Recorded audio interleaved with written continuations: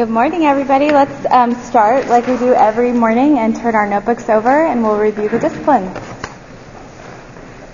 So we'll just start at the very beginning, the wellspring purpose. To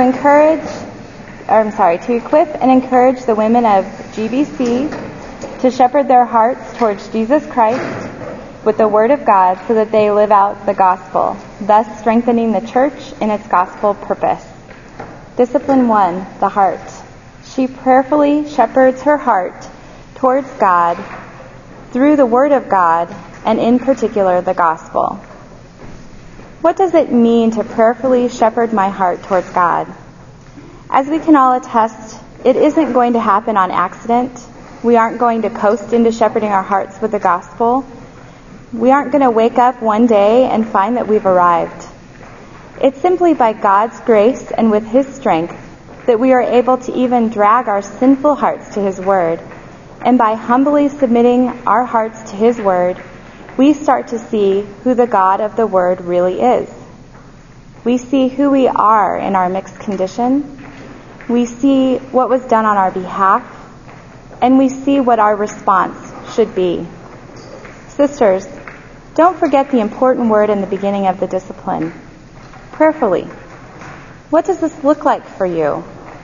Do you come to your time in the Word and just hope that through simple reading it will transform your life? Don't get me wrong, God's Word is powerful, and Isaiah 55:11 says, "So will my word be which goes forth from my mouth. It will not return to me empty, without accomplishing what I desire, and without succeeding in the matter for which I sent it." Isaiah, in the verse before, gives a beautiful illustration that like the snow and rain fall from heaven, they do not return until they have watered the earth, making it bear and sprout and furnishing seed to the sower and bread to the eater.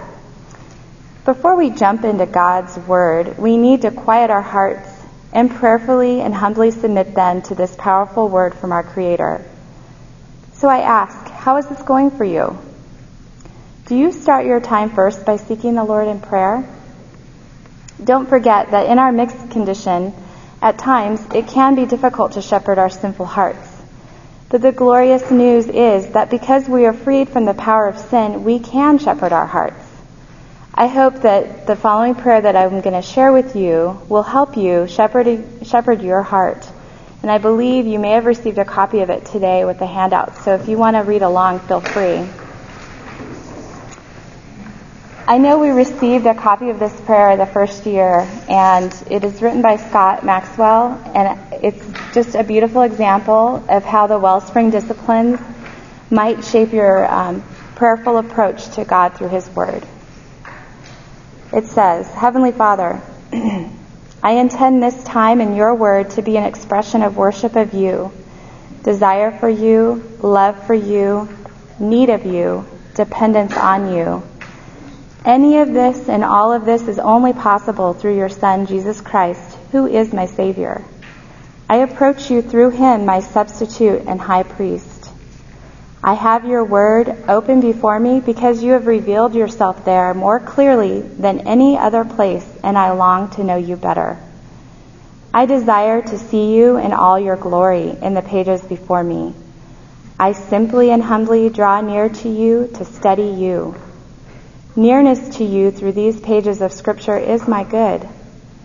I also have your Word open before me because I need to learn more of the nature of my sin and fallenness before you, so that I might better understand what danger I truly was in and what dangers still lurk within me, and so that I might see the sin that provoked your righteous wrath toward your Son and your grace that moved you to act as Savior towards me in Him.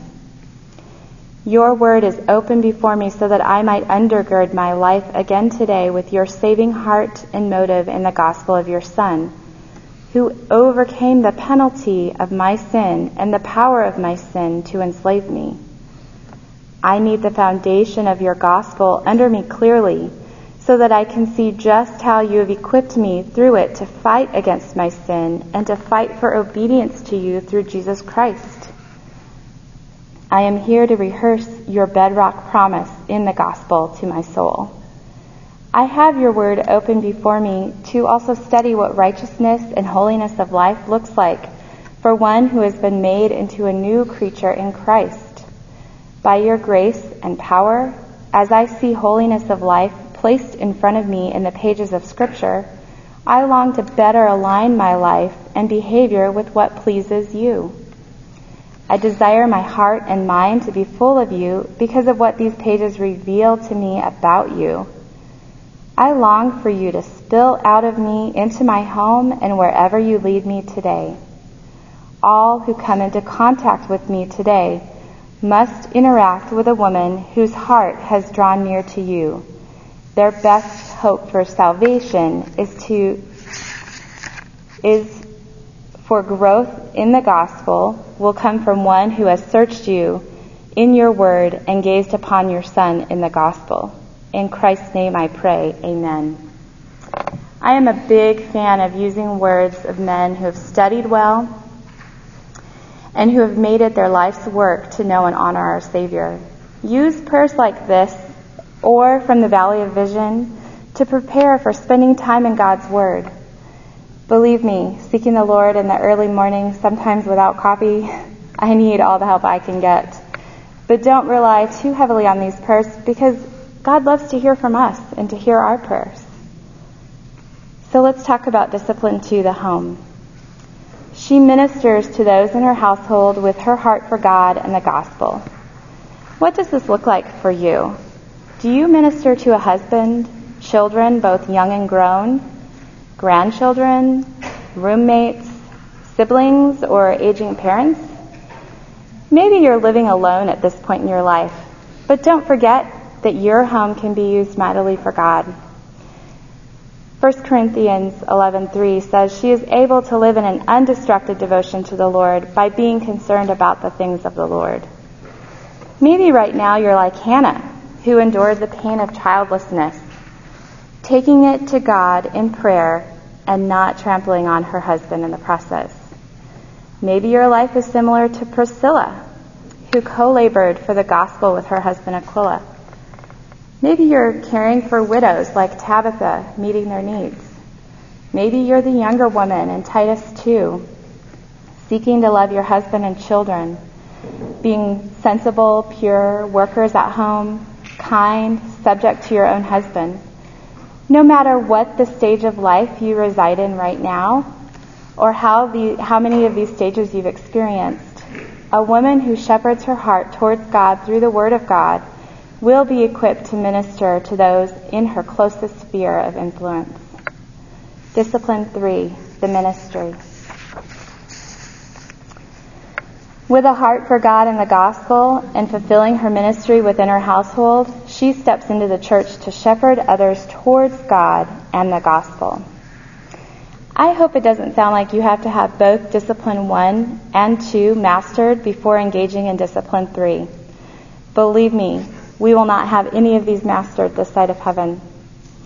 I have a plethora of women in my life that would fall into the category of older women from Titus 2. They've been used by God to shape my life. And the thing about these women is they've all come from the church. Here are some real-life examples just to show you what it looks like and how to minister to the women God places in your life. Maybe you're like my friend Margaret. She would listen to the rambling crushes I had in middle school, all while driving me back home after an evening of babysitting her children. She would sweetly point me to her Savior while encouraging me to keep my way pure. Or maybe you're like my friend Ruthie. She is a retired ER charge nurse who would humbly help me sort out delicate relationships of boss and employee when I was in my early 20s. Her wisdom helped me grow in responding rightly in difficult work situations, reminding me to honor God in my workplace. Or maybe you're like my friend Robin, my small group leader for a time. When she had 5 young children, she would have me over to help her fold laundry, and we would fix dinner together. Those were invaluable moments of spurring me on in my love for the Lord. Or maybe you're like my mom, Susan, who always models what it means to love her Savior more than her family and how to sacrifice her dreams and desires to honor Christ. It doesn't matter how God brings a younger woman into your life or what her circumstances might be. or how you will encourage her. What does matter is that it is clear that we are all an older woman to somebody, and we are all directed to teach the younger women in our lives to follow the Titus 2 model. One of my favorite quotes that I thought of while thinking about Discipline 3 was, "Insomuch as anyone pushes you nearer to God, she is your friend."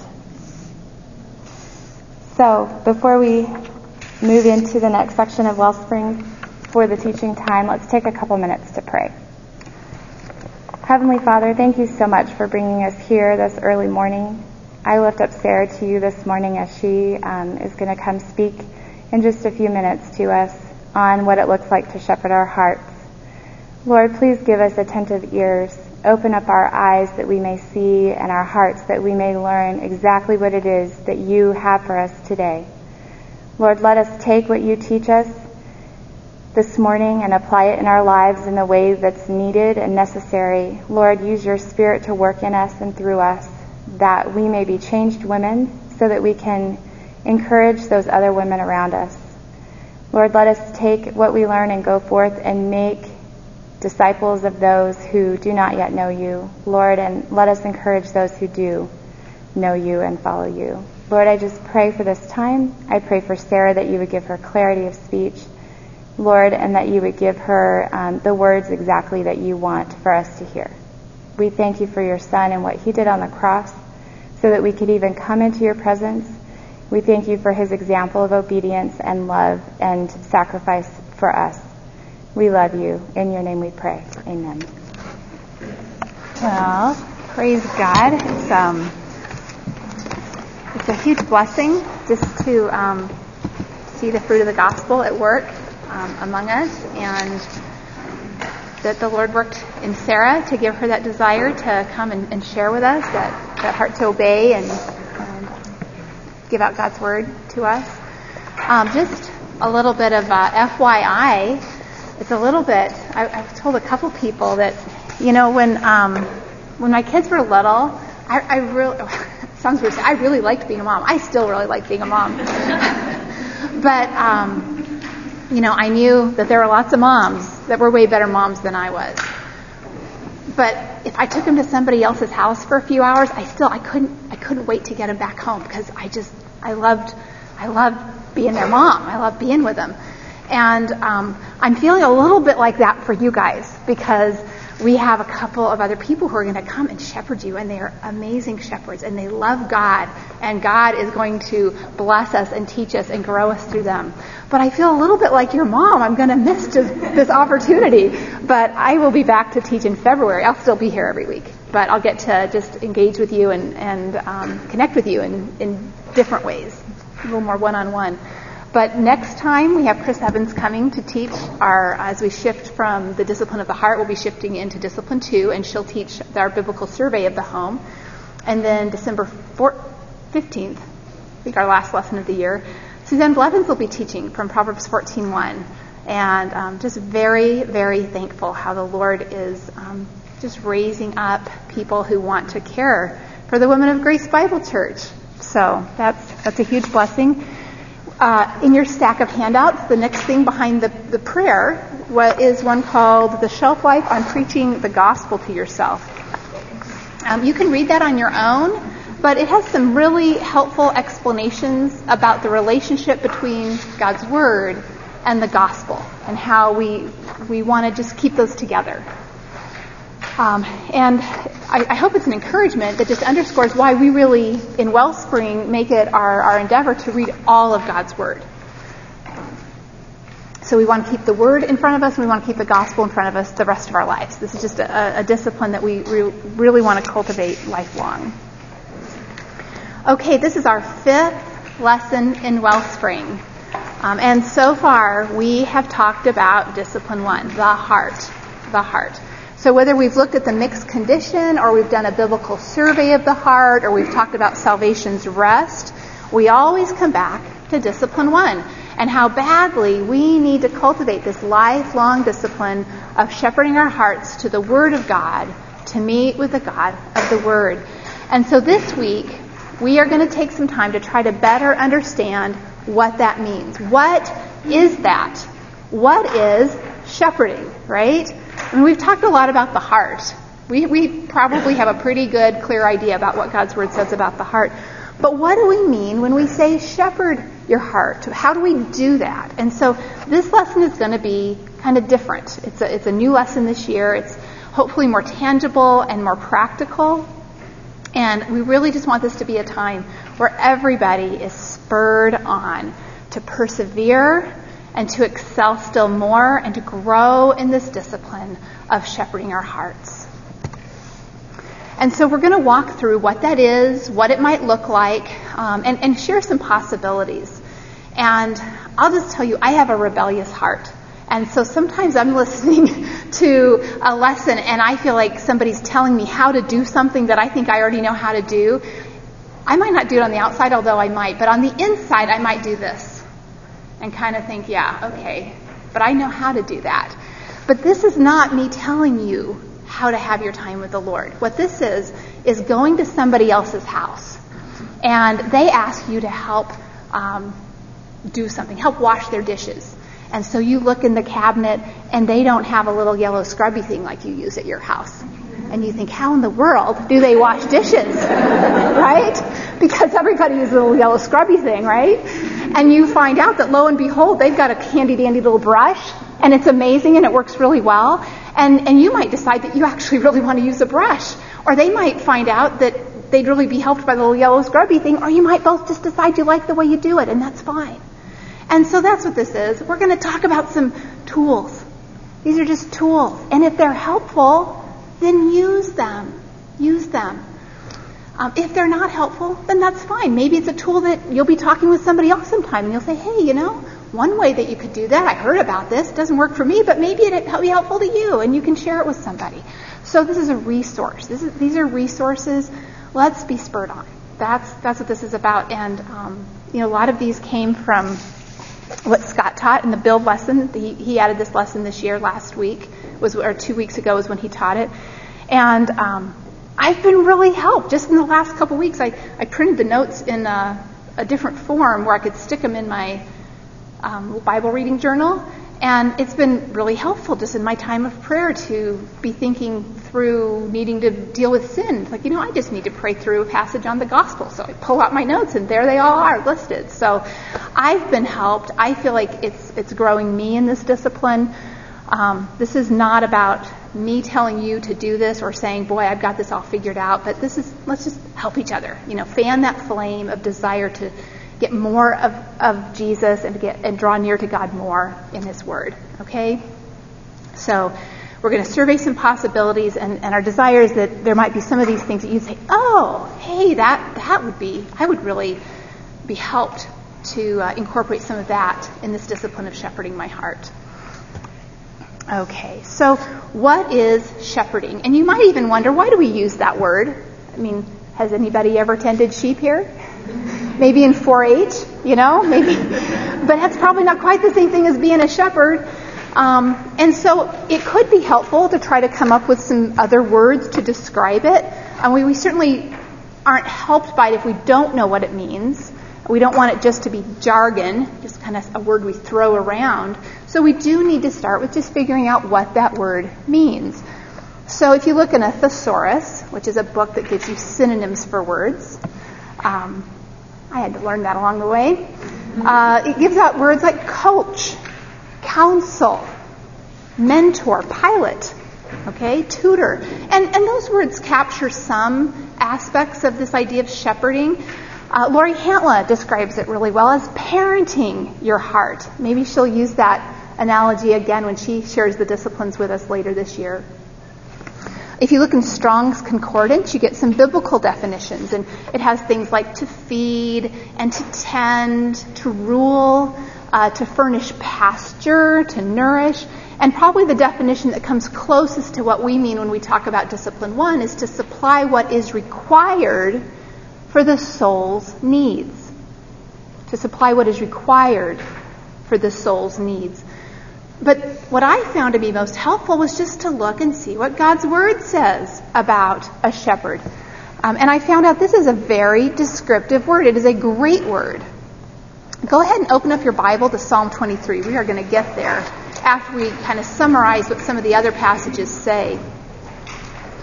And so I put the references in your notes, but just to kind of run past some of the characteristics of good shepherds in the Word, and some of these are talking about people who take care of sheep, and some of them are talking about people who take care of other people. But good shepherds guard, and they tend, and they do it voluntarily, and they do it with eagerness.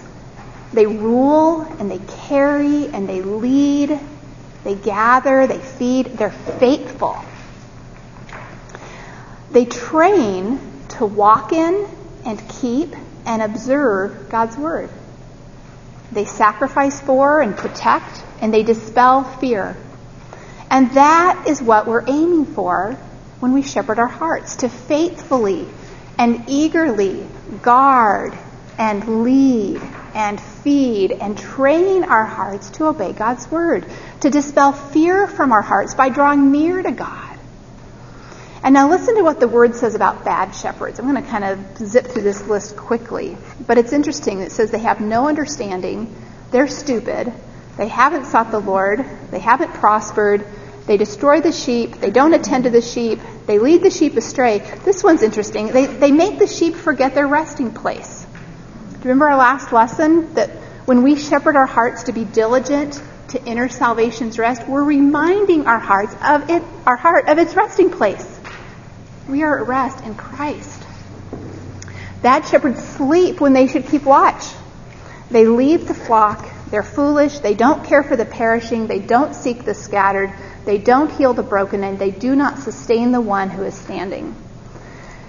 Those with no shepherd are afflicted, distressed, and dispirited. See, it does a sheep no good to have a bad shepherd or to have no shepherd. There's no protection from affliction or distress or discouragement. There's no sustenance or healing for brokenness. And that is a very dangerous place for a sheep. That's a very dangerous place for your heart. Jesus is our chief shepherd. He's the good shepherd who laid down his life for the sheep. And of course, Psalm 23, if you have your Bible open there, you can just follow along. It says, "The Lord is my shepherd. I shall not want. He makes me lie down in green pastures. He leads me beside quiet waters. He restores my soul.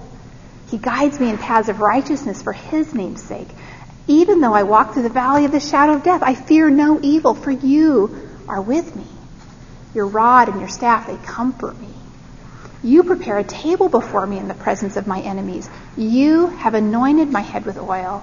My cup overflows. Surely goodness and loving kindness will follow me all the days of my life, and I will dwell in the house of the Lord forever."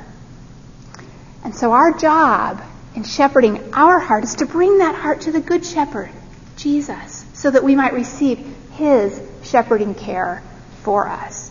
And we do that by meeting with God in his word and in prayer. And it's something that we must cultivate as a discipline. Okay, so some considerations for the discipline of shepherding my heart. What we call it ingredients. What do you need? Well, you need your Bible, right? You need your Bible. Probably it's going to be helpful to have something to write on and something to write with. Maybe a journal, maybe index cards, some system for organizing how you're going to handle prayer requests or so forth. We'll talk a little bit more about that as we go along. Maybe it's electronic tools and apps that help you. But we really, before we jump into talking about how we do this, let's talk about some other preparation that can be really helpful. Well, it's helpful just to do some planning. We don't want to have a plan to enslave us, but we want to have a plan that will serve us, that serves to help us draw near to the Lord in his word consistently, and to grow, and just to continue to grow in our consistency in that. Some practical considerations. It's worth just asking these questions so that we can be realistic about what really can we do. So we can ask ourselves, where am I going to have time with the Lord? and ask, what makes that a good place? What challenges are in that? Is there a better place? Is it a place where, for example, maybe it's helpful for you to stay engaged, to read the word out loud while you're reading, or to pray out loud, or to pray on your knees, or to sing? Is it a place where you can do that? If at all possible, it really does help just to be as alone as you can be during this time. It doesn't mean there's not a place and a time for a coffee shop, or be sitting on the couch while the kids watch a video, because it's the only opportunity you've had to be in the Word. But it's just a consideration. Those things might not be the best regular option. And then we need to ask when. When am I going to do it? Am I going to do it first thing in the morning? Am I going to do it after the kids are off to school? Am I going to do it in my lunch hour? Am I going to do it at night? A lot of people prefer the night. But if we're going to do that, we need to have a good plan. What am I going to do to carry that forward into the next day? Because the whole idea is that this time alone with the Lord is just a launching pad for shepherding our heart all day long. So we need to have a plan for bringing that forward. Does it need to be flexible? Is my time with the Lord going to be impacted by my schedule or by other people's schedule? And then as I make that decision, is this the best time for me to shepherd my heart and my mind to be fully engaged with this time with the Lord? And then another good question just to evaluate is, how long can I spend on this? Does it need to be all in one sitting? Is it something that I should try to break up and do in a couple different times in my day? Do I have more time on some days than others? And we just want to take all that into account and to evaluate and plan for how to make this time as consistent and as fruitful as we can. That's the goal. This is just an example. It was helpful for me years ago. I read about a lady who had a large family and she was homeschooling, and so she had decided she could consistently spend 30 minutes with the Lord. And so she broke it up. She spent 10 minutes reading, 10 minutes in prayer, and 10 minutes on scripture memory. Now, could you spend 30 devotional minutes shepherding your heart with the Lord that way? Absolutely. I've used it on vacation. I'll tell you what, it makes me so much more focused than when I have a long time. I'm just engaged because I've got a limited time. So that could be really helpful. Now, with our plan of reading through the Bible in a year, probably you need more like a minimum of 20 minutes for your reading, and so you would want to adjust that. And maybe you take the scripture memory out of that plan, or you take 10 minutes later in the day to finish your reading, before you go to bed or something like that. But there's a way to be very fruitful with whatever time you have. Now, if we're going to be diligent to battle for a heart that wants to meet with God in His Word, then we're going to be willing to evaluate and ask ourselves probing questions. Like, am I being a diligent steward of the time that I do have? When we are in seasons where we really can only squeeze a small amount of time out of our schedule to meet with God in His Word, maybe a new baby or some health issues, or it's finals week or something like that, those things that can make it more challenging, we just need to be very careful not to get comfortable there. Keep longing for more and laboring for more time with God in His Word. We might just need to ask ourselves, do I need to make some sacrifices? Do I need to give up something I really enjoy late at night so I do a better job waking up early? Do I need to spend less time on my hair, my computer, my exercise? And really, that word sacrifice doesn't even fit here, because when we shepherd our heart to think rightly about this treasure of drawing near to God in His Word, it's not a sacrifice, is it? I don't think it's a sacrifice to eat dinner every day. I like it. And so, this is just one way to think about it. We live in a culture that tells us women that we need me time. You know what? Why don't we turn that into Him time? I need Him time. I'll tell you, one of the most encouraging things I ever had in meeting with a gal, we had scheduled, I would go to her house and we were going to talk, and she had 3 kids, a new baby, and I walked in the door, and literally she put the baby in my arms and said, "Could you take the kids outside? I need to get in the Word." That was awesome. That was awesome. That was a humble heart, and that was a heart of somebody who understood what she needed most. I love that. Shepherding our heart does take time.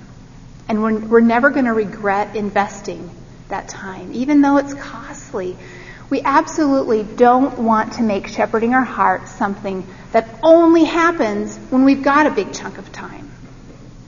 We need to train ourselves and discipline ourselves to pursue God in whatever small windows of opportunity that we have for drawing near to Him in His Word and prayer.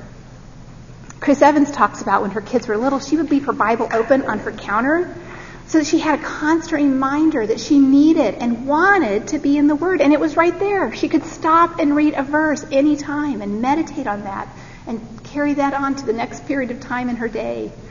But let's keep spurring each other on to hunger and thirst for more. Let's not ever be satisfied with where we are in this discipline of shepherding our hearts. More time alone with God. That's only going to make us more fruitful and more effective in serving our Savior, knowing our Savior.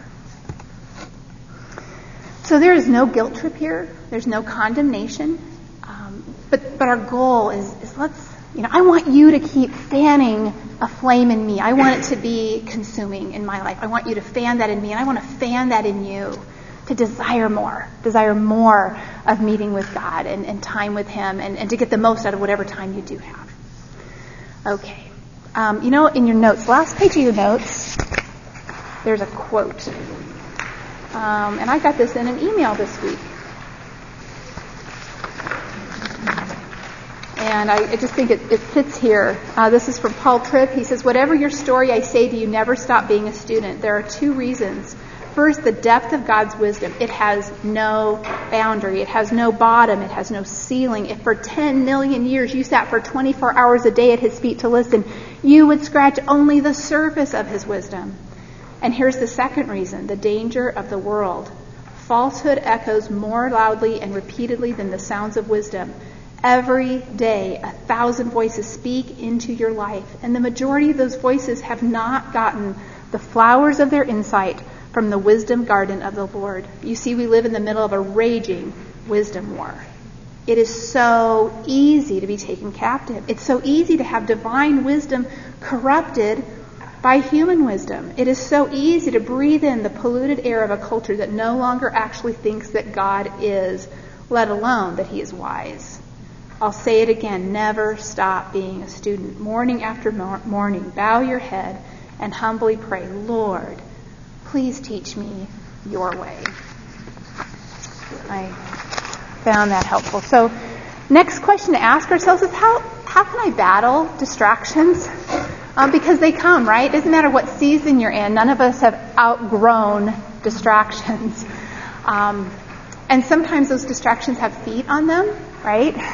They come pattering into our room at an hour we weren't expecting. And so we can be well served just to evaluate. With our children, sometimes there's just a real training opportunity to help them understand how precious this time is, that you would ask them to learn to stay in bed until the first number on the clock is a 7 or an 8 or whatever that is. You would teach them to stay there, or to keep sleeping, or to get out their little picture Bible, or to listen to a Bible on CD, or something, because they're going to be seeing how badly you need to be with the Lord. A lot of times I hear from newly married women that all of a sudden there's a husband in their house, and it just kind of disrupts their routine of how to get in the Word. And so talk with your husband. He wants you to be in the Word. He wants you to be in the Word, so talk to him and talk together about how you use the space you have at the time. In my house, when I'm home, I just was very humbled this fall when I was gone so much and found out that when I'm not home, my husband sits in our bedroom to do his devotions. When I am home, this would be the distraction with a capital D, he sits on the back porch. Year round, he's out on the back porch. That's where he gets away from the distractions. But that's where you want to just talk, find out what can we do to serve each other and help each other get alone with the Lord in His Word. Same thing for roommates. Sometimes these distractions are just in our own mind, right? I'm reading and all of a sudden there's a verse there would be perfect to text to my friend, or something I need to remember to get done today, or a phone call or whatever. A pad of paper and a pencil and jot it down and then get right back to shepherding your heart. I tried that this week and it was helpful. It was helpful.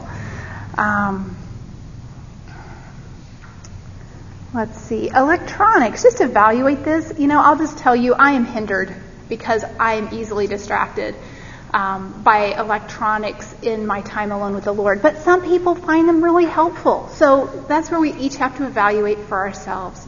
What methods are going to be most helpful for me in my season on this day of the week, and how can I protect myself and guard against that which would take me away from meeting with the Lord in His Word. Are there any questions about anything or suggestions? I'm going to ask you that again. This is just a warm-up to get you thinking so you're ready to chime in. All right. You know what? I think we're just going to go ahead and take an early break, but it's going to be really short, just to make sure we get done. So go ahead, take a break, grab something else to drink, and we'll get going again in 3 minutes.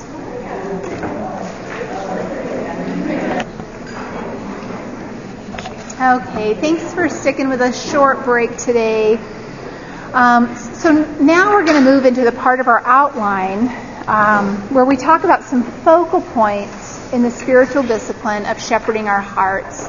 And where we're going to start is the approach. And this is really what Sarah helped us so much with when she went through Discipline 1. Because, truth be told, when we sit down with the Lord, or we know that we should sit down with the Lord, it can be hard to get started. It can be hard to stay focused. It can be hard to know where to start and what to include. And it can be hard to know when we're done. Have you ever been praying along and kind of thought, am I done? Have I prayed enough? Is that enough? I don't know. And so I would love, I warned you, I told you to get a chance. I would love to just be able to just have a big discussion, have everybody share, what do you do? What do you do? I was just telling Sarah, I think probably every day of the week it's something different for me. In fact, I got my little handy dandy bag. All you need is your Bible. But you know what? Sometimes I use memory verses, and sometimes I use books with prayers like Sarah was talking about, and sometimes I use Bible study guides, and sometimes I use my Wellspring worship book. There's just lots of ways to prepare your heart to come before the Lord.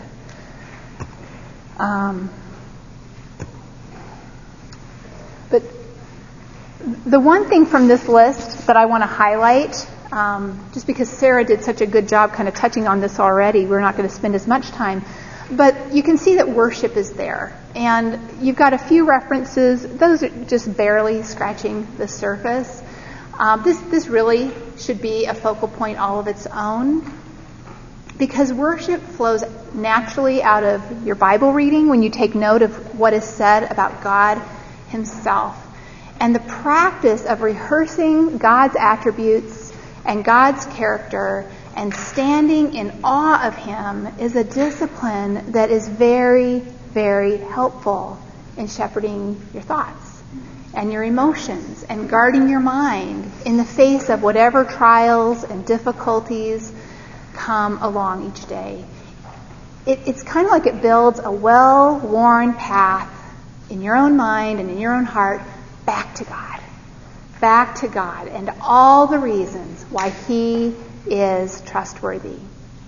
And our Wellspring homework this year is kind of drawing out a lot of that.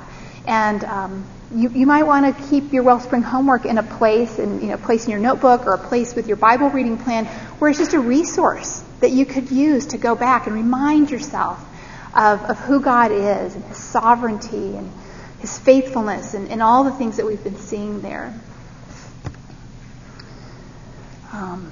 And then I mentioned the Wellspring worship book already. Again, just worshiping the Lord with song can just be a very, very sweet way of drawing near to Him. Just on a practical side, when you are tired and you actually open your mouth and sing and you have to listen, it wakes you up. It wakes you up. Okay. And it is important also just to start with going before the Lord in honesty. Sometimes the first thing I need to pray is something like, Lord, you know my heart, and you know that I'm fighting to even want to be here.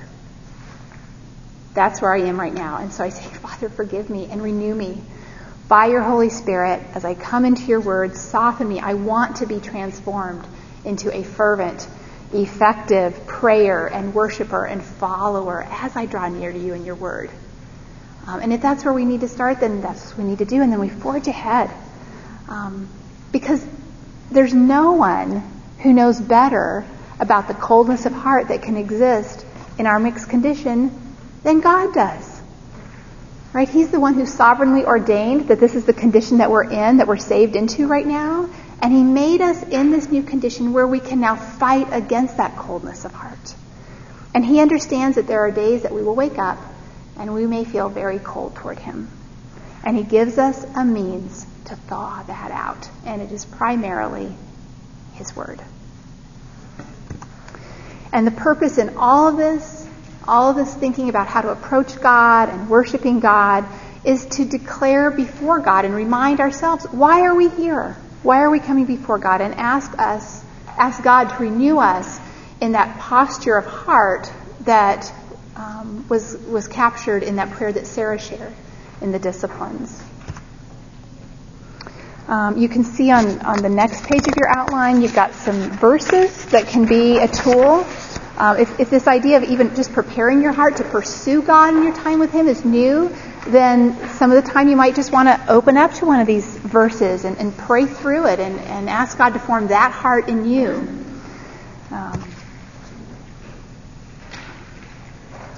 And one of the benefits of having some tools in mind that we can use to prepare our hearts in drawing near to God and worship him is that this can really help us battle a lack of desire or a lack of priority maybe that we've placed on our heart shepherding.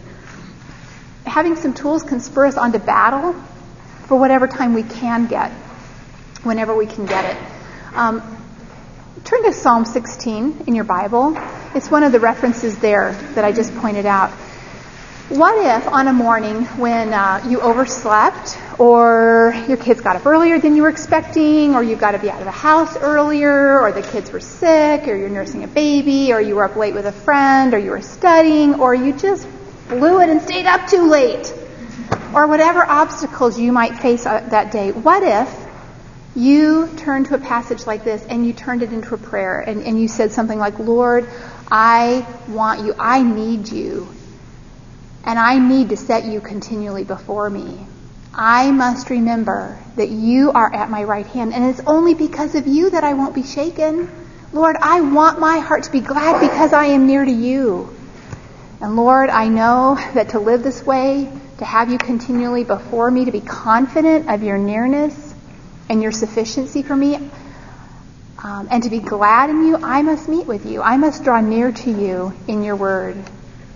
And Lord, I've made choices that have brought me to a place right now where I can't be alone with you in your word. But Lord, will you help me?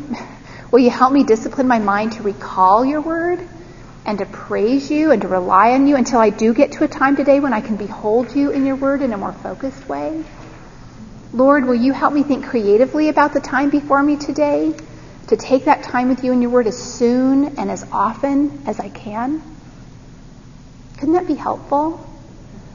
I'm not suggesting that should be our habit. That's not what we want to aim for. But on those survival days, we could at least take the time to renew our heart for pursuing him. Because if we don't, how might we respond? This is where I want you to participate. How might we respond? We might just skip it. Complacent.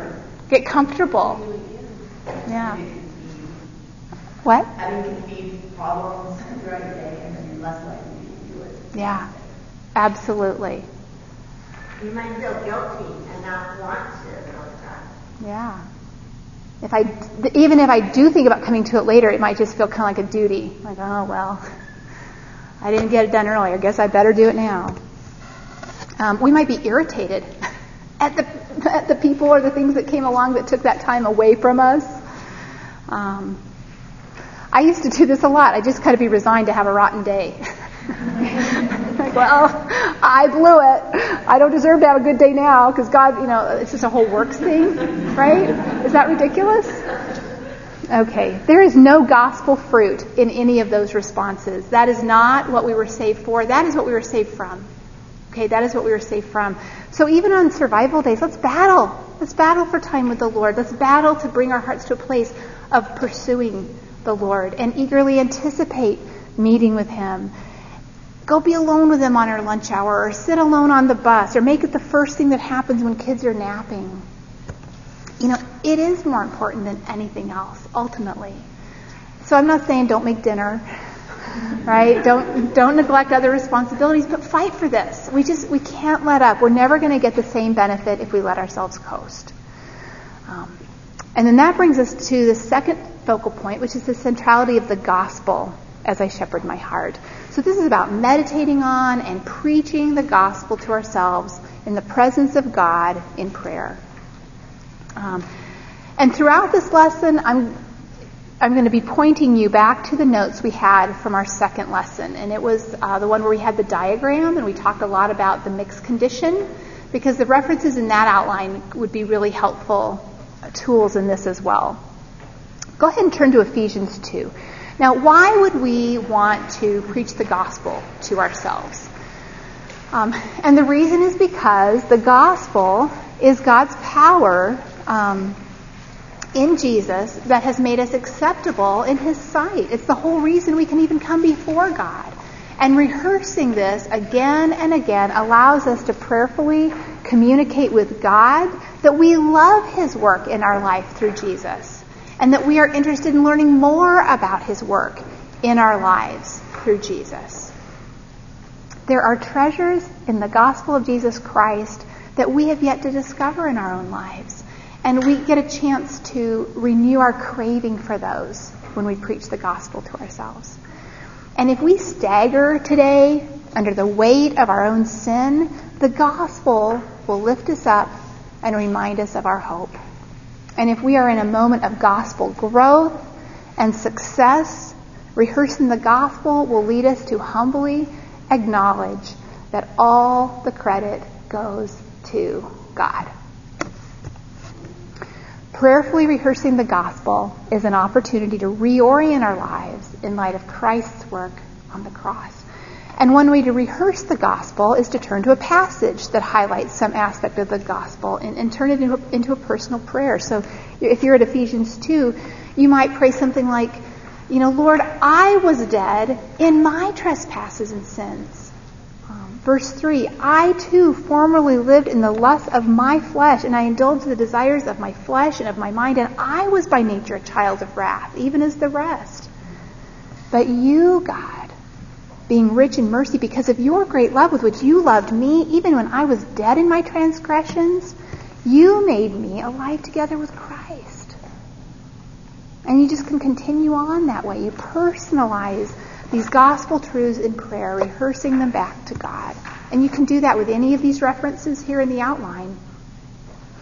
In addition, rehearsing the gospel could flow out of what you're reading in the Word. It could easily be a part of any of these aspects of shepherding our heart, whether we're praising God or thanking God, or we're addressing sin, or we're praying for ourselves or for others. But it is important. Whatever form or shape or method is helpful for you, it is important. I know that for myself, if I start to let this slide out of my time alone with the Lord in an intentional way, I really see it in my battle with sin. I get a lot more lethargic about being able to see my sin. And I'm a lot less eager to repent of it when I'm not prayerfully rehearsing the gospel. And conversely, I have been so encouraged so many times to spend time with somebody and see this growth and this enthusiasm for the Lord, and lo and behold, find out that they have just been diligent in preaching the gospel to their own heart in their time alone with the Lord. So it is a very fruitful discipline. Well, that brings us to Roman numeral 3, the truth about sin as I shepherd my heart. And you see a quote there, light thoughts of sin breed light thoughts of the Savior. So we want to think rightly about sin so that we are thinking rightly about Jesus. And I think that's really helpful. We don't want to become, it sounds backwards, but we don't want to worship sin, right? We don't want to just worship this battle with sin. We're worshiping Jesus, and he's the reason that we battle sin. Now, this might be a pretty obvious part of shepherding our heart. And in fact, as this discipline of shepherding our heart overflows into the rest of our life, a lot of times it is sin or the temptation to sin that makes us realize how badly we need to be shepherding our heart right there in that moment. So, again, audience participation, what are some truths about sin that you use to shepherd your heart? What do you think of? What verses or passages? I know you do, because I see the fruit of it in your life. Laura. Psalm 51, that created me a clean heart. Crying out to God to create in you a clean heart. Yeah. Other things. Suzanne, did you have your? No. No? Okay. Maggie. I can't remember the address, but it's the scripture where it says, against you and against you alone have I sinned, Lord. It's like I can accept sinning against myself or somebody else, but sinning against my Lord, that brings you low. That's good. Ingrid. I can't remember the scripture reference, but fleeing from it. Good. And then that kind of reminds me of Smedley on Sunday. Didn't he talk about no temptation has overtaken you but what's common to man? So God's provided a way out. Maybe, for Jamie referenced the sermon series we did on Romans 6 last time. Remembering what's true. I'm not a slave to sin anymore. It's not my master. Lori. Love the Lord with all your heart, your soul, your mind, your strength. That'll root out a lot of sin, won't it? Yeah. Thank you. Those are good. Thank you for sharing. I know it's a little uncomfortable in a large group. We don't always do it that way. But another tool that might be new, this was new to me, that Scott Maxwell included in the Build message, was prayerfully rehearsing the character of sin and my vulnerability to it. The first one there is that my sin is offensive to God. And I really want to encourage you, our time is just short today, but it is encouraging to go back and look up these verses and just meditate on them and let God inform your heart with the offensiveness of sin from his word. The second one is that my sin is powerful to entangle me. We need to remember that what has changed about our relationship with sin and that will never occur again because of the gospel is that we are not slaves to sin. But it is still true that sin can entangle, and we can be tripped up in it, and we can be overwhelmed by it. That's our mixed condition. But that's a very different thing than what we were before. But we still need to be cautious. We need to remember my sin is dangerous to me, and it's dangerous to others as well. Sin is dangerous. Jesus said it's better to radically amputate sin than to go to hell. Sin is not a toy to play with. It is not a mistake. It will kill you. Apart from Jesus, we would perish in hell forever for it. We need to remind ourselves of that. The fourth one is that my sin is deceptive to me, primarily concerning those first three. See, sin deceives me like this. It says, it's not offensive to God. It's not going to entangle me.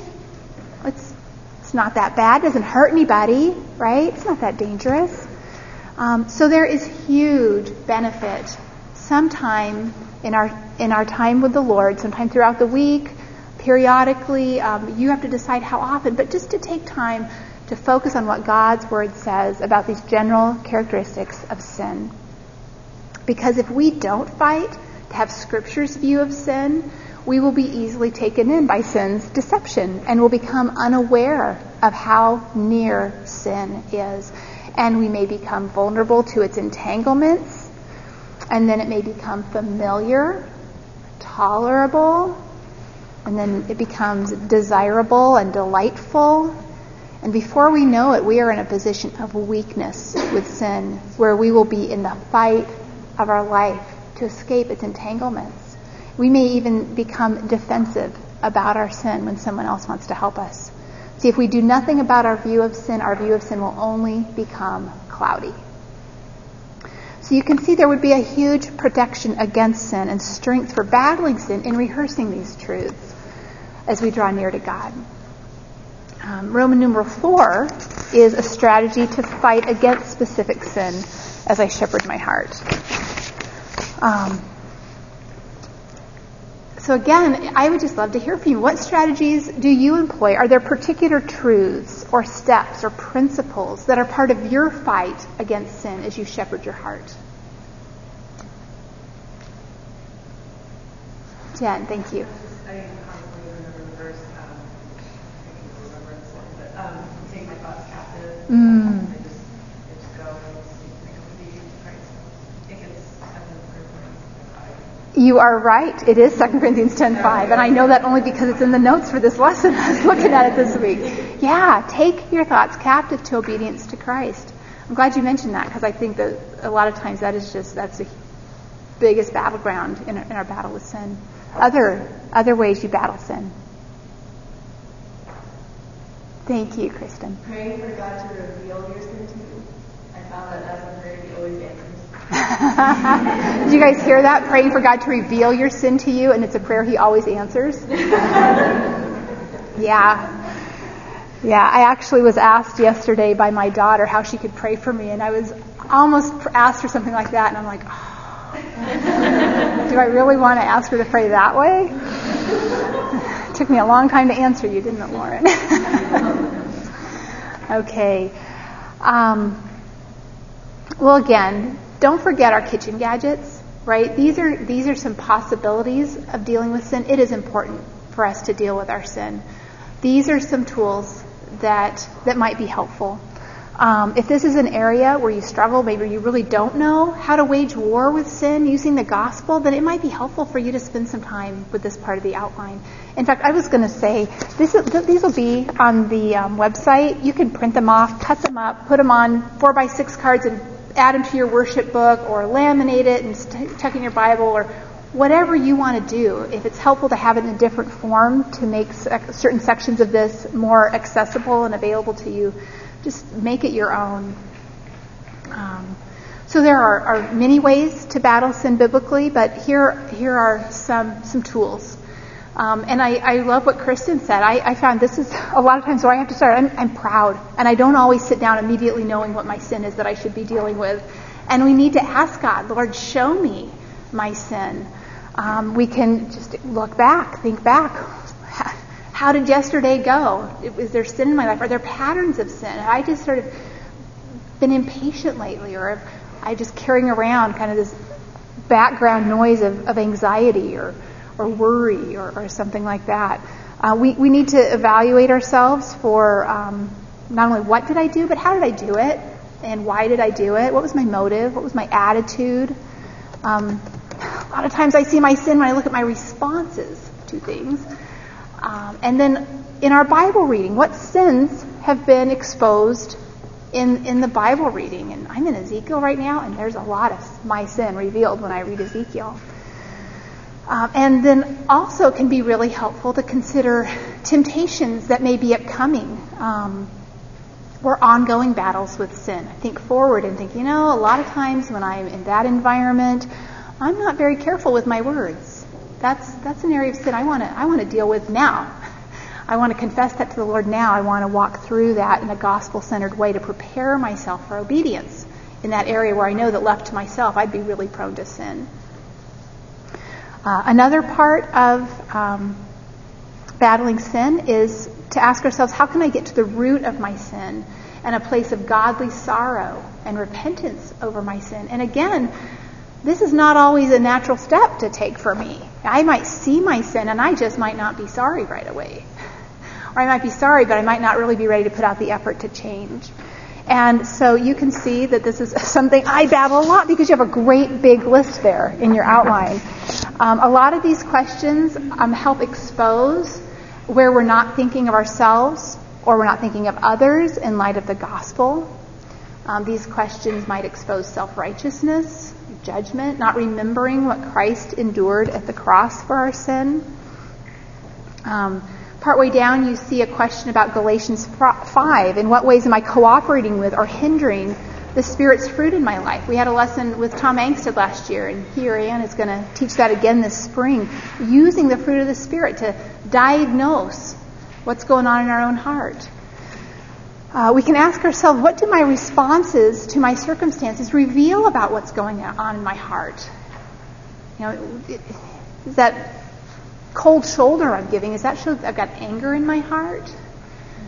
Is my sleeplessness showing that I've got fear, sinful fear in my heart? And then I need to take it one step farther and ask, what do these responses tell me about, on a heart level, what is it that I love most? Is it the opinion of man? Is it just me getting my way? What do I trust most? Money, control. What satisfies me most? I think a lot of times this is at the root of my propensity to go after distractions, right? Because it just makes me happy. It just makes me happy. That's what I want most at that moment. What do I rely on for righteousness? What do I value? Another really important, helpful one in diagnosing our sin and the root of it is finding out, what does Scripture call this sin? Because we are just pretty expert at finding polite words for sin. She got a little tipsy. But the Bible calls that drunkenness, right? Boy, was I frustrated. What does the Bible call that? Sinful anger? He had an affair. That's adultery. So seek out, what does Scripture call this sin, and then confess it biblically. Find out what Scripture actually says about that sin. And so when we've prayerfully evaluated our sin and shepherded our heart to a place of godly sorrow over that sin, and these are just, that, I hope you know, I don't sit down and go through every one of these. These are just the kinds of questions that we can use to help us get to the heart of where the real battle is in our sin. But when we get to a place where we've seen the sin and we're broken over it, we've seen what Christ has done on our behalf at the cross, we need to confess and we need to repent. We need to just agree with God. That's what confess means. We need to agree with Him that it is sin and that we are guilty, that our sin is against Him, and that we believe His word. 1 John 1:9, that if we confess our sin, He is faithful and just to forgive us our sin and to purify us from all unrighteousness. And we humbly praise Him, and we thank Him, and we commit to turning away from that sin by His grace. And then the next thing I might want to ask myself, in fact it's really important not to just stop there, we want to move in to asking myself, how does the gospel speak to this? What has God done for me in the gospel concerning this sin? And again, that outline that we had on the mixed condition is really helpful to look back at those conversion events. The idea is to take gospel truths and to bring them to bear specifically on the sin that we're dealing with. I might pray something like, God, in spite of my great sin, you have once and for all poured out all of your wrath against me at the cross. 2 Corinthians 5:17, you made him who had no sin to be sin, so that in him I might become your righteousness. Romans 8:1, there's no more condemnation. I am your beloved, adopted child. You are faithful to finish what you've begun in me. And then we can move into what God has done for us in the gospel so that we can fight against this sin and fight for holiness. And looking at our new strengths and abilities from that other outline could be helpful. But this is where we remind ourselves that as a result of our union with Christ, our relationship with sin and Jesus are fundamentally different than they were before we were saved. We are no longer slaves to the sin that we are fighting, but rather we are slaves to God, we are slaves to righteousness, and we are slaves to obedience. This new condition that we are in is radically different than our old condition in which we were slaves to sin. This new man, this new creation, is equipped by God to be able to lay aside sin and to put on righteous behavior from Christ's law. See, it's real important to understand confessing sin does not just mean saying, I'm sorry. Right? It involves taking hold of the gospel's work in our lives to walk in obedience and holiness. And so at this point, now we're ready to think about what are the gospel-empowered commands for me as I fight for obedience. So now we're ready to set before us the commands that Christ has given us to obey. And so we want to watch in Scripture for commands both what not to do, what to take off, but also what to put on, what to do, what equipping we have in the gospel for righteous behavior. And both are necessary. This new condition that we are in by God's grace in the gospel is equipped with power and desire to do just this, to obey. And so we trust God by obeying these commands from Jesus. We meditate on these commands, and we trust God's promises in the gospel that we are a new creation, that we are capable of obeying Jesus and saying no to sin, and we believe those gospel promises more than we trust how we feel or how we've performed in the past. And then we obey. Maybe we need to go seek reconciliation, seek forgiveness. Whatever we need to do to move on and walk in holiness of life. Something else that Scott shared with the men in Build was that this would be a really great time to remind ourselves what are the blessings of repentance and obedience and holiness. Because in the new man, God has created this new desire to obey. And we can consistently feed this new God-given desire to obey by reminding ourselves of what God's Word says about the benefits of that. See, indwelling sin will do everything possible to quench that desire. But this is one way that we can fight to overcome that. Now, the reality is that we might take the time, we might do this every day, or we might be moved to really work through and battle our sin in a very systematic way when maybe I see a lack of growth or success in my battle with sin, a lack of success in battling sin, or I stumble really badly in sin that I think, wow, I need the help of God's Word. I've got to do everything I can to lay the gospel on top of this to battle with this. Or a new sin is exposed to me. Someone else helps me see sin, or God shows me an area of sin in my life that I just realize I need to really be serious about dealing with this in a systematic way consistently. But day to day, a lot of these things are going to be covered could be covered just in preaching the gospel to ourselves. You know, for example, as we preach the gospel to ourselves, we are reminded that God purchased us to be His own. And so I'm going to see a lot of my sin when I just ask myself, am I living like I am His? Am I living like I'm His, or am I living like I'm mine?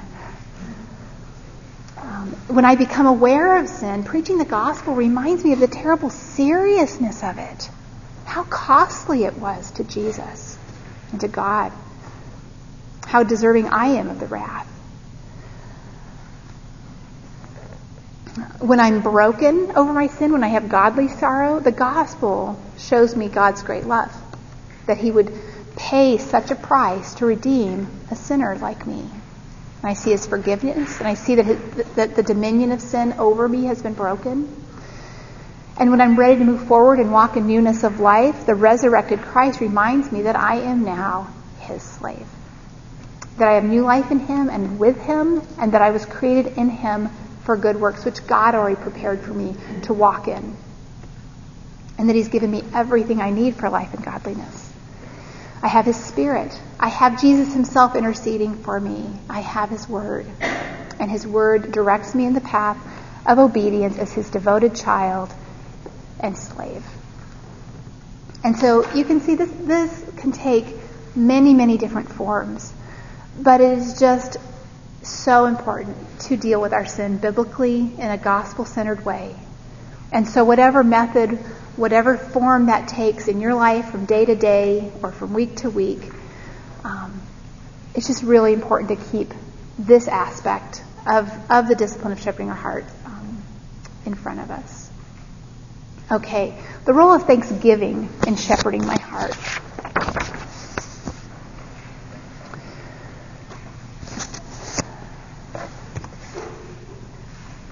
Thanksgiving is commanded over and over and over again in Scripture. It offers protection against anxiety and discontentment. The verses that are listed here just scratch the surface of what Scripture says about thankfulness. As I started to look at them, I was convicted that my life of thankfulness is not very scripturally informed. It's pretty thin, frankly. It's often based on pretty temporary things. It's really rich to look at all the things that Scripture thanks God for that are mostly grounded in just who He is. These verses are full of instruction about how to thank God, what to thank Him for, and what the benefits of thanking Him are. So that can just be a really rich part of the discipline of shepherding our heart. And then this brings us to the request that I must bring to God as I shepherd my heart. This is where we actually lay down our burdens before Him and lay our needs and express our reliance on Him. And so we might start by asking, how do I pray? And you see a list of references there. These are from the sermon that Scott gave, I think it was March 18th. And if you didn't hear that, he gave some really practical suggestions for how he organizes his prayer life. That might be helpful. We'll talk a little bit about that in a minute. But if you don't know how to pray for somebody, look at these prayers from Scripture and then pray them and adapt them for yourself and for others. Really, really helpful to start get the mind of Scripture, how God would want us to pray for each other. We can pray for one another from what we see in our own time in the Word. We can pray that we would pray for one another. We would grow, for example, in the Wellspring disciplines. And then for whom do I pray? Probably the bigger struggle there is, where do I stop, right? I mean, you start listing it, and you've got your people you live with, and you've got your family, and you've got your small group, and you've got your people here in Wellspring, and you can start to just feel overwhelming. What do I do with all that? But that's a good thing, right? Is that not good to want to be in that place of reliance, of casting more and more burdens upon the Lord? And again, use strategies that are going to serve you well. Don't feel enslaved by them. One of the strategies I just love, I don't even know if most people know what a Rolodex is anymore. These people used to keep their address book on it, right? Little cards that stuck on it that spun around. Scott's grandma, I never met her, but I imagine she's probably a person who prayed for me more than most people in the world. And it's a good thing. But that's what Scott remembers about his grandma, as he'd wake up in the morning and she was praying through. She had all her prayer requests on a Rolodex. And she was praying through her Rolodex. Is that not just precious? I love that. Scott Maxwell talks about an app on his iPad that's like an index card app. I don't have an iPad, and I know I would probably just stumble if I tried to do my devotions with one. But you can talk to Scott about how to do that. But he talked about in that sermon that he gave us how you can decide how much time do I have to pray, and then divide up all the things I want to be praying about over that many days. If I get to pray for it once a month, is that not better than not praying about it? Or if it's once a week, that's better than not praying. And, for me, I'm sort of like just an enigma, because sometimes I feel really organized and sometimes I just don't want to be really organized. So I've got my little journal Bible log thing, and it has blank pages at the front of it every month. And every year I think, every month I'll revise my little prayer list and decide what I'm doing. And I get to it maybe every 2 or 3 months. But it's okay, because I can still use the list from the month before. But the idea is that it helps me every so often to stop and reevaluate what things do I really want to be faithful about praying for every day, and what things do I want to be faithful about praying about, but I can pray for those things once a week. That's, mine's just little lists. It's not cool cards or anything like that. But if you're struggling with how to get organized with that, ask the people in your discussion group. How do you pray? How do you get organized? What's helpful to you? And find a tool. And if it doesn't work, then try a different one. Just keep at it. We got a whole lifetime to keep growing in this discipline. But the whole point is, let's not be content not to pray. Let's not be content not to pray. Here's my really sophisticated prayer method. At one point, I was convicted that I wasn't praying for my in-laws. And so for years, I had an index card on my washing machine. And I thought, okay, when I'm loading clothes in the washing machine, and back then, when I had little kids, I was doing wash all the time. I'm going to pray for my in-laws. And I still think about my in-laws every time I go to put a load in the washing machine. Thank the Lord for habits. I'm thankful for that. Now, would it have been better if I was alone and focusing and praying scripture for them? Absolutely. But that was what I could manage at that day in my life to be more faithful in praying for them. So start there. And he's just faithful to keep growing us in that. But hopefully, with what we've talked about here and everything on this outline, at least now you're not going to be in a place where you sit down to pray and think, well, I don't have any idea what to pray about. You've got a whole outline here of things that you could be praying about, and you can try different things. But the whole point is, let's just pursue a life of prayer. This could take a long time, or it could just invigorate a little time. Let's say it's 4:30 in the afternoon, dinner's on the stove, and nobody's home yet. Hey, I've got a few minutes. I could just go rehearse the gospel from Scripture. I could thank God. I could pray for my small group. And I could just, I can just sharpen and make the most of those moments throughout the day to draw near to God and be fruitful with that. So, pretty much everything we've talked about up to here is focused on prayer, and especially prayer that is infused with God's Word and informed by God's Word and the gospel. And that's intentional that we've spent the majority of our time there, because probably in this discipline of shepherding our heart, that tends to be what we struggle with the most. It's the prayerful aspect of it. It's engaging with God on a heart level aspect. If all we said was spend 20 minutes reading your Bible every day, whoops.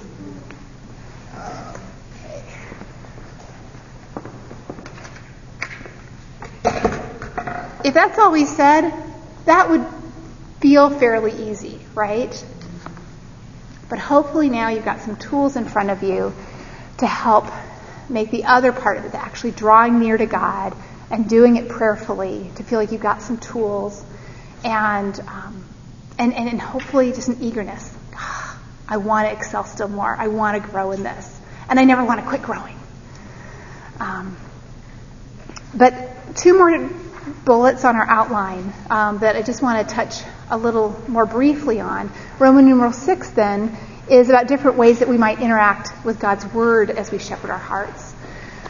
Now in the spring we're going to have a whole lesson on studying the Bible and handling Scripture, and so we're not going to take a lot of detail here, but in Wellspring we do make the commitment to read through the Word in a year. And just in that, I really want to encourage you to think creatively about doing everything you can to make that a time of engaging with God. I mentioned it earlier. Maybe it's standing up and reading out loud because that keeps you awake. Whatever it takes to make that more and more meaningful. And so really the first thing on the outline just underscores what we've been saying all along about meeting with God and engaging with Him in our Bible reading. We can stop and pray as we go and interact with God as we read, or maybe we want to read our passage and go back and pray as we reflect on what we've read, maybe how those things apply, what we've learned, how we want to worship God from that. And in addition to a reading plan, there are other ways we can engage with God in His Word. And these are just options, right? They're not expectations, but they're things that can be really helpful. We can study the Word. We can study the passage that we're reading, or perhaps we want to study one passage over a period of time in addition to our reading. I have a couple study guides. One I started in the summer and haven't gotten back to since Wellspring started. That's my Christmas vacation study. I have one study that I turn to every couple days because it just goes through the attributes of God, and I just love being reminded, looking at Scripture about what God's attributes are, and that strengthens my time reading.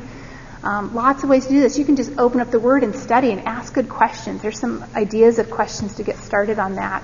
We can take notes of what we're reading, make lists of what we're reading. If you're in 1 John 4 and you think, man, the word love is being here about 50 times, I'm going to make a list of everything that 1 John tells me about love.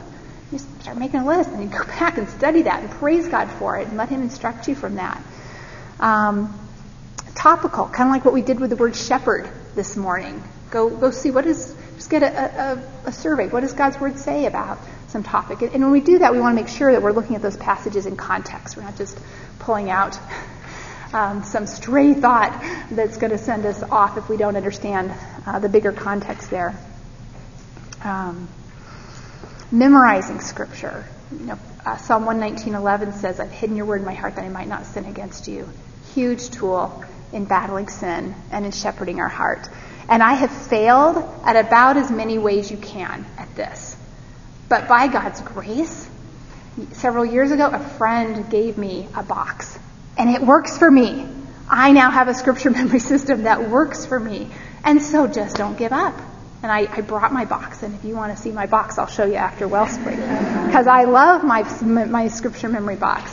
But it might not be your thing. You might be the one who does it on your phone or something. And that works really good. But we meditate on Scripture, and just in all of this, remember why. Remember why we're doing this. We want to keep the purpose in front of us that we are pursuing our God. We're pursuing our Savior. And we're doing it only because of His saving work in our lives through the gospel. And we want to do it to worship Him and to know Him and to express our love for Him, to express our fear of Him and our need for Him. Not a fear that would drive us away, but a fear that would just make us fall to our face and adore Him. And we do it because we want to be transformed.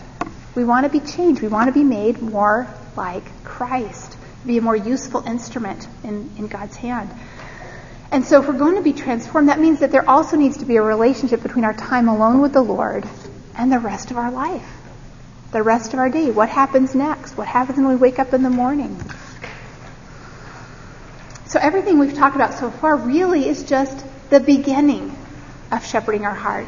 Because shepherding our heart is something that we are responsible for 24 hours a day. There's never a time when we are not on call, when we're not on duty in this responsibility to shepherd our hearts. We need to be real intentional in this time that we take alone with the Lord to let it prepare our heart for the rest of the day, to grab hold of truths, to carry forward with us. We need to be especially intentional, as we already mentioned, to do that if we spend time alone with the Lord at night. And this is just, I don't want you to raise your hands or anything like that, but if you are a person who spends time with the Lord at night, and that is really works well for you and it's consistent, and you found good ways to bring that forward to the next day, I would just love it if you would share that with me. Come up to me later or send me an email or something.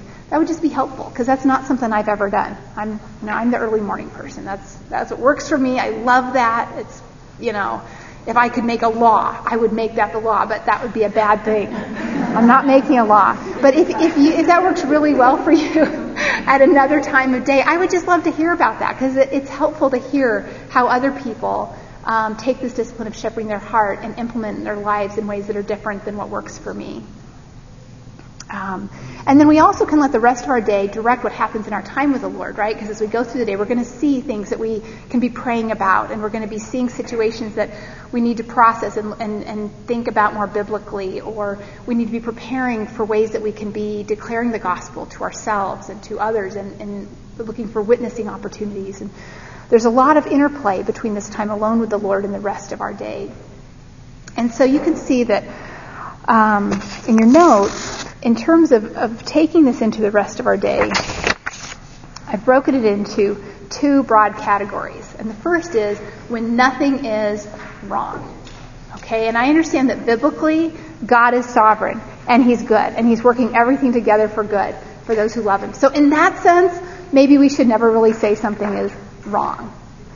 But you know what I mean, right? Because you have things go wrong in your life. So that's why it's in quotation marks. But I think that a lot of times it can be easy to neglect the shepherding of our heart when nothing is wrong. Like, I'm just going along, I'm in autopilot, and there aren't any problems, and traffic's fine, and I'm just zipping through life.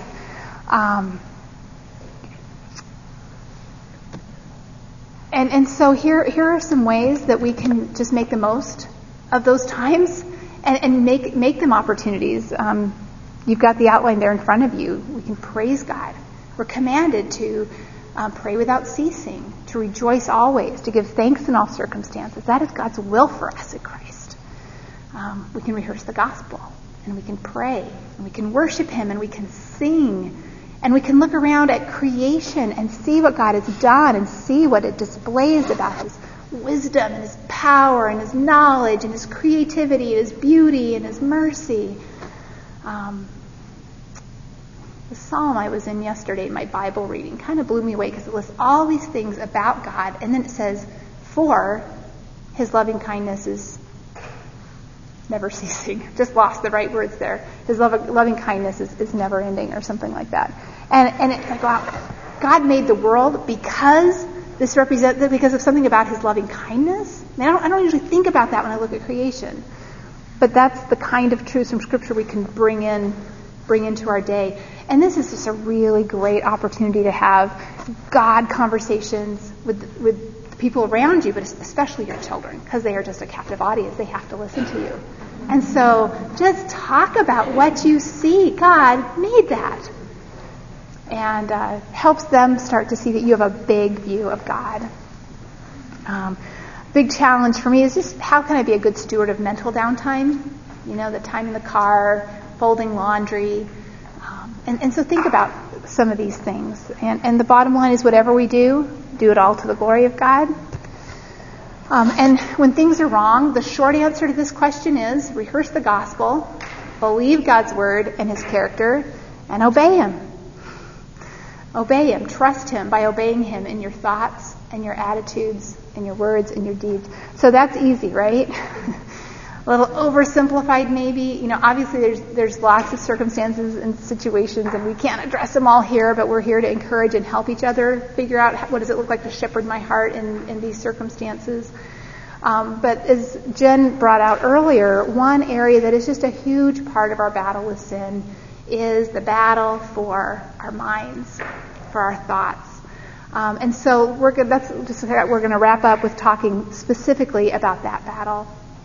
Now, we might find ourselves in the battle for renewing our mind in the face of sinful fear, worry, anxiety, anger, bitterness, keeping a record of wrongs, criticism, judgment. You can see I'm pretty familiar with this. Discontentment, complaining, idolatry, lust, and you just keep filling in the blank. What's the battle in your mind? What's the battle in your mind? It's really pretty pervasive, isn't it? But this is an important battle. Proverbs 23:7 tells us, for as he thinks within himself, so is he. We've seen all along in Wellspring that everything that comes out of us comes from the inner man. So learning how to do battle in our minds is huge. Romans 12:2 tells us, don't be conformed to this world, but be transformed by the renewing of your mind, so that you may prove what the will of God is, his good and acceptable and perfect will. And so how do we do that? So there was a time when I was just learning that I actually needed to do this. You know, this time I didn't realize that it was sinful, but I came to realize, wow, I do need to renew my mind, and I was starting to realize how much of my thinking was sinful. And I knew that it wasn't right, and I was frustrated because I didn't know how to change. I didn't know how to change. I didn't know what to do. I think, there's a sinful thought. It just felt like it had a hold of me. Didn't know what to do. So a friend said, hey, I'm doing this study, and it's got this outline in it, and it really helps me. And I said, good, I'll do anything. I'll try anything. And she gave me a little outline. I put it on a sticky note, and it went on the wall by my phone back when phones weren't in purses. And they were on walls.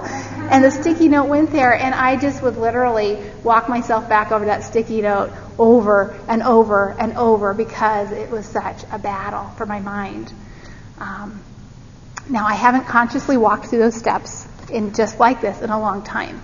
I don't know what happened to the sticky note. But God is gracious, and as I use this tool, he used it to start making the process of battling sinful thinking a little bit more reflexive. So this is a tool. All right, it's a tool. It helped me when I felt really stuck. So if you feel stuck, it might help you. And if you're not stuck, then that's great. Help other people understand what you do to not be stuck in sinful thinking. This is a sample outline, and I've adapted it some. But the first thing is just identify it. That is a sinful thought. That is sinful anger that I'm thinking right now. I am keeping a record of wrongs. That is sinful. I am giving in to sinful fear right now in my mind. And then I confess that to God.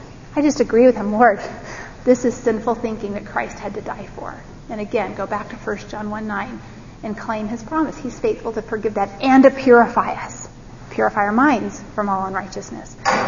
Then we need to remember the freedom that we have from sin through the gospel, and that we were created in Christ Jesus for good works, which include God-honoring thoughts and God-honoring attitudes. Those are part of the works that God prepared in advance for us in Christ. And that we have everything we need for life and godliness. And so then we direct our mind to change from that sinful thought or that sinful attitude to a godly one. So, for example, I recognize that I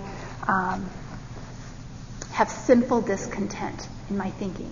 And I identified it, I've confessed, I've remembered. Now I'm going to turn from discontentment, I'm going to turn to thankfulness. Lord, thank you. Thank you for this difficulty. Thank you for this trial. Thank you even right now for showing me my sin, because it's an opportunity for me to draw near to you. Thank you for this circumstance you've put in my life to make me more like Christ. Thank you that you're so kind to use these things for my good. And then I'll tell you what was life-changing and encouraging for me was this last step. Repeat. Because if that wasn't there, you know what would happen? I'd get through those first 4 steps and I'd be good for about 30 seconds on a good day. And then I'd say, it didn't work. It didn't work because I'm just right back to those sinful thoughts again. Well, hello. It's a battle, right? And so don't become weary in doing good. Keep on persevering and just start over as often as you need to. So that has been helpful to me. Maybe it's helpful to you. Just tools, right? Suggestions, things to try. You may not want to do these things, but now you have some things you can go before God and you can figure out how you're going to spend time with God in the discipline of shepherding your heart. And in the coming days, we need to anticipate that we may get discouraged by failure to live up to our own expectations, right? We might already be there because we might be having trouble keeping up with the reading plan or trouble getting the homework done. And so that's why we come together, so we can encourage each other. See, we just have to keep fighting. It's a battle, but we can battle. We can fight. Hopefully it's helpful to see now that we don't need to wonder what we're going to do when we open up our Bible and go before God in His Word. We have lots of options, but the point in all this is to draw near to Him. So I really hope that you can make use of this lesson to help you shepherd your heart. If you need to just be faithful with what you're already doing, then do that. Do that, persevere, be encouraged that it's worth it, and encourage others to persevere. And if you need some new tools to make this discipline fresh and fruitful, then give these a look. When we hit a wall, it's real important to remember we don't do this to earn God's favor or to make Him pleased with us, because Jesus gained all the pleasure of God for us in His sight. But we also know that God takes a degree of pleasure in our sanctification and in holiness, and that our disobedience is not pleasing to Him, and that He disciplines us and corrects us that we might be holy and share in His holiness. So pray and ask the Lord to help you keep your motive for this clear. We don't do it to earn His favor, but we do it to express our love for Him, our reliance on Him. John 14:21 says, "Whoever has my commands and obeys them, he is the one who loves me." And so ask Him to help you obey, even in this spiritual discipline. All right, last thing before we go to our groups. I'm sorry that this has been such a long lesson. You've been kind to keep listening. I hope you like the colored homework. I finally got on the Build bandwagon. They have colored homework, and I said, I want to be like them. So what I'd like to ask you to do is in your discussion groups, would you please just read through the questions together? And what that will do is it's going to put them all fresh in our minds, because some of these are going to just be much more helpful if you have the questions in mind as you're working your way through the reading plan in the next few days. The other thing is that there's one question specifically on here. It certainly will be helpful for you to answer before you get into the December holidays and Christmas season.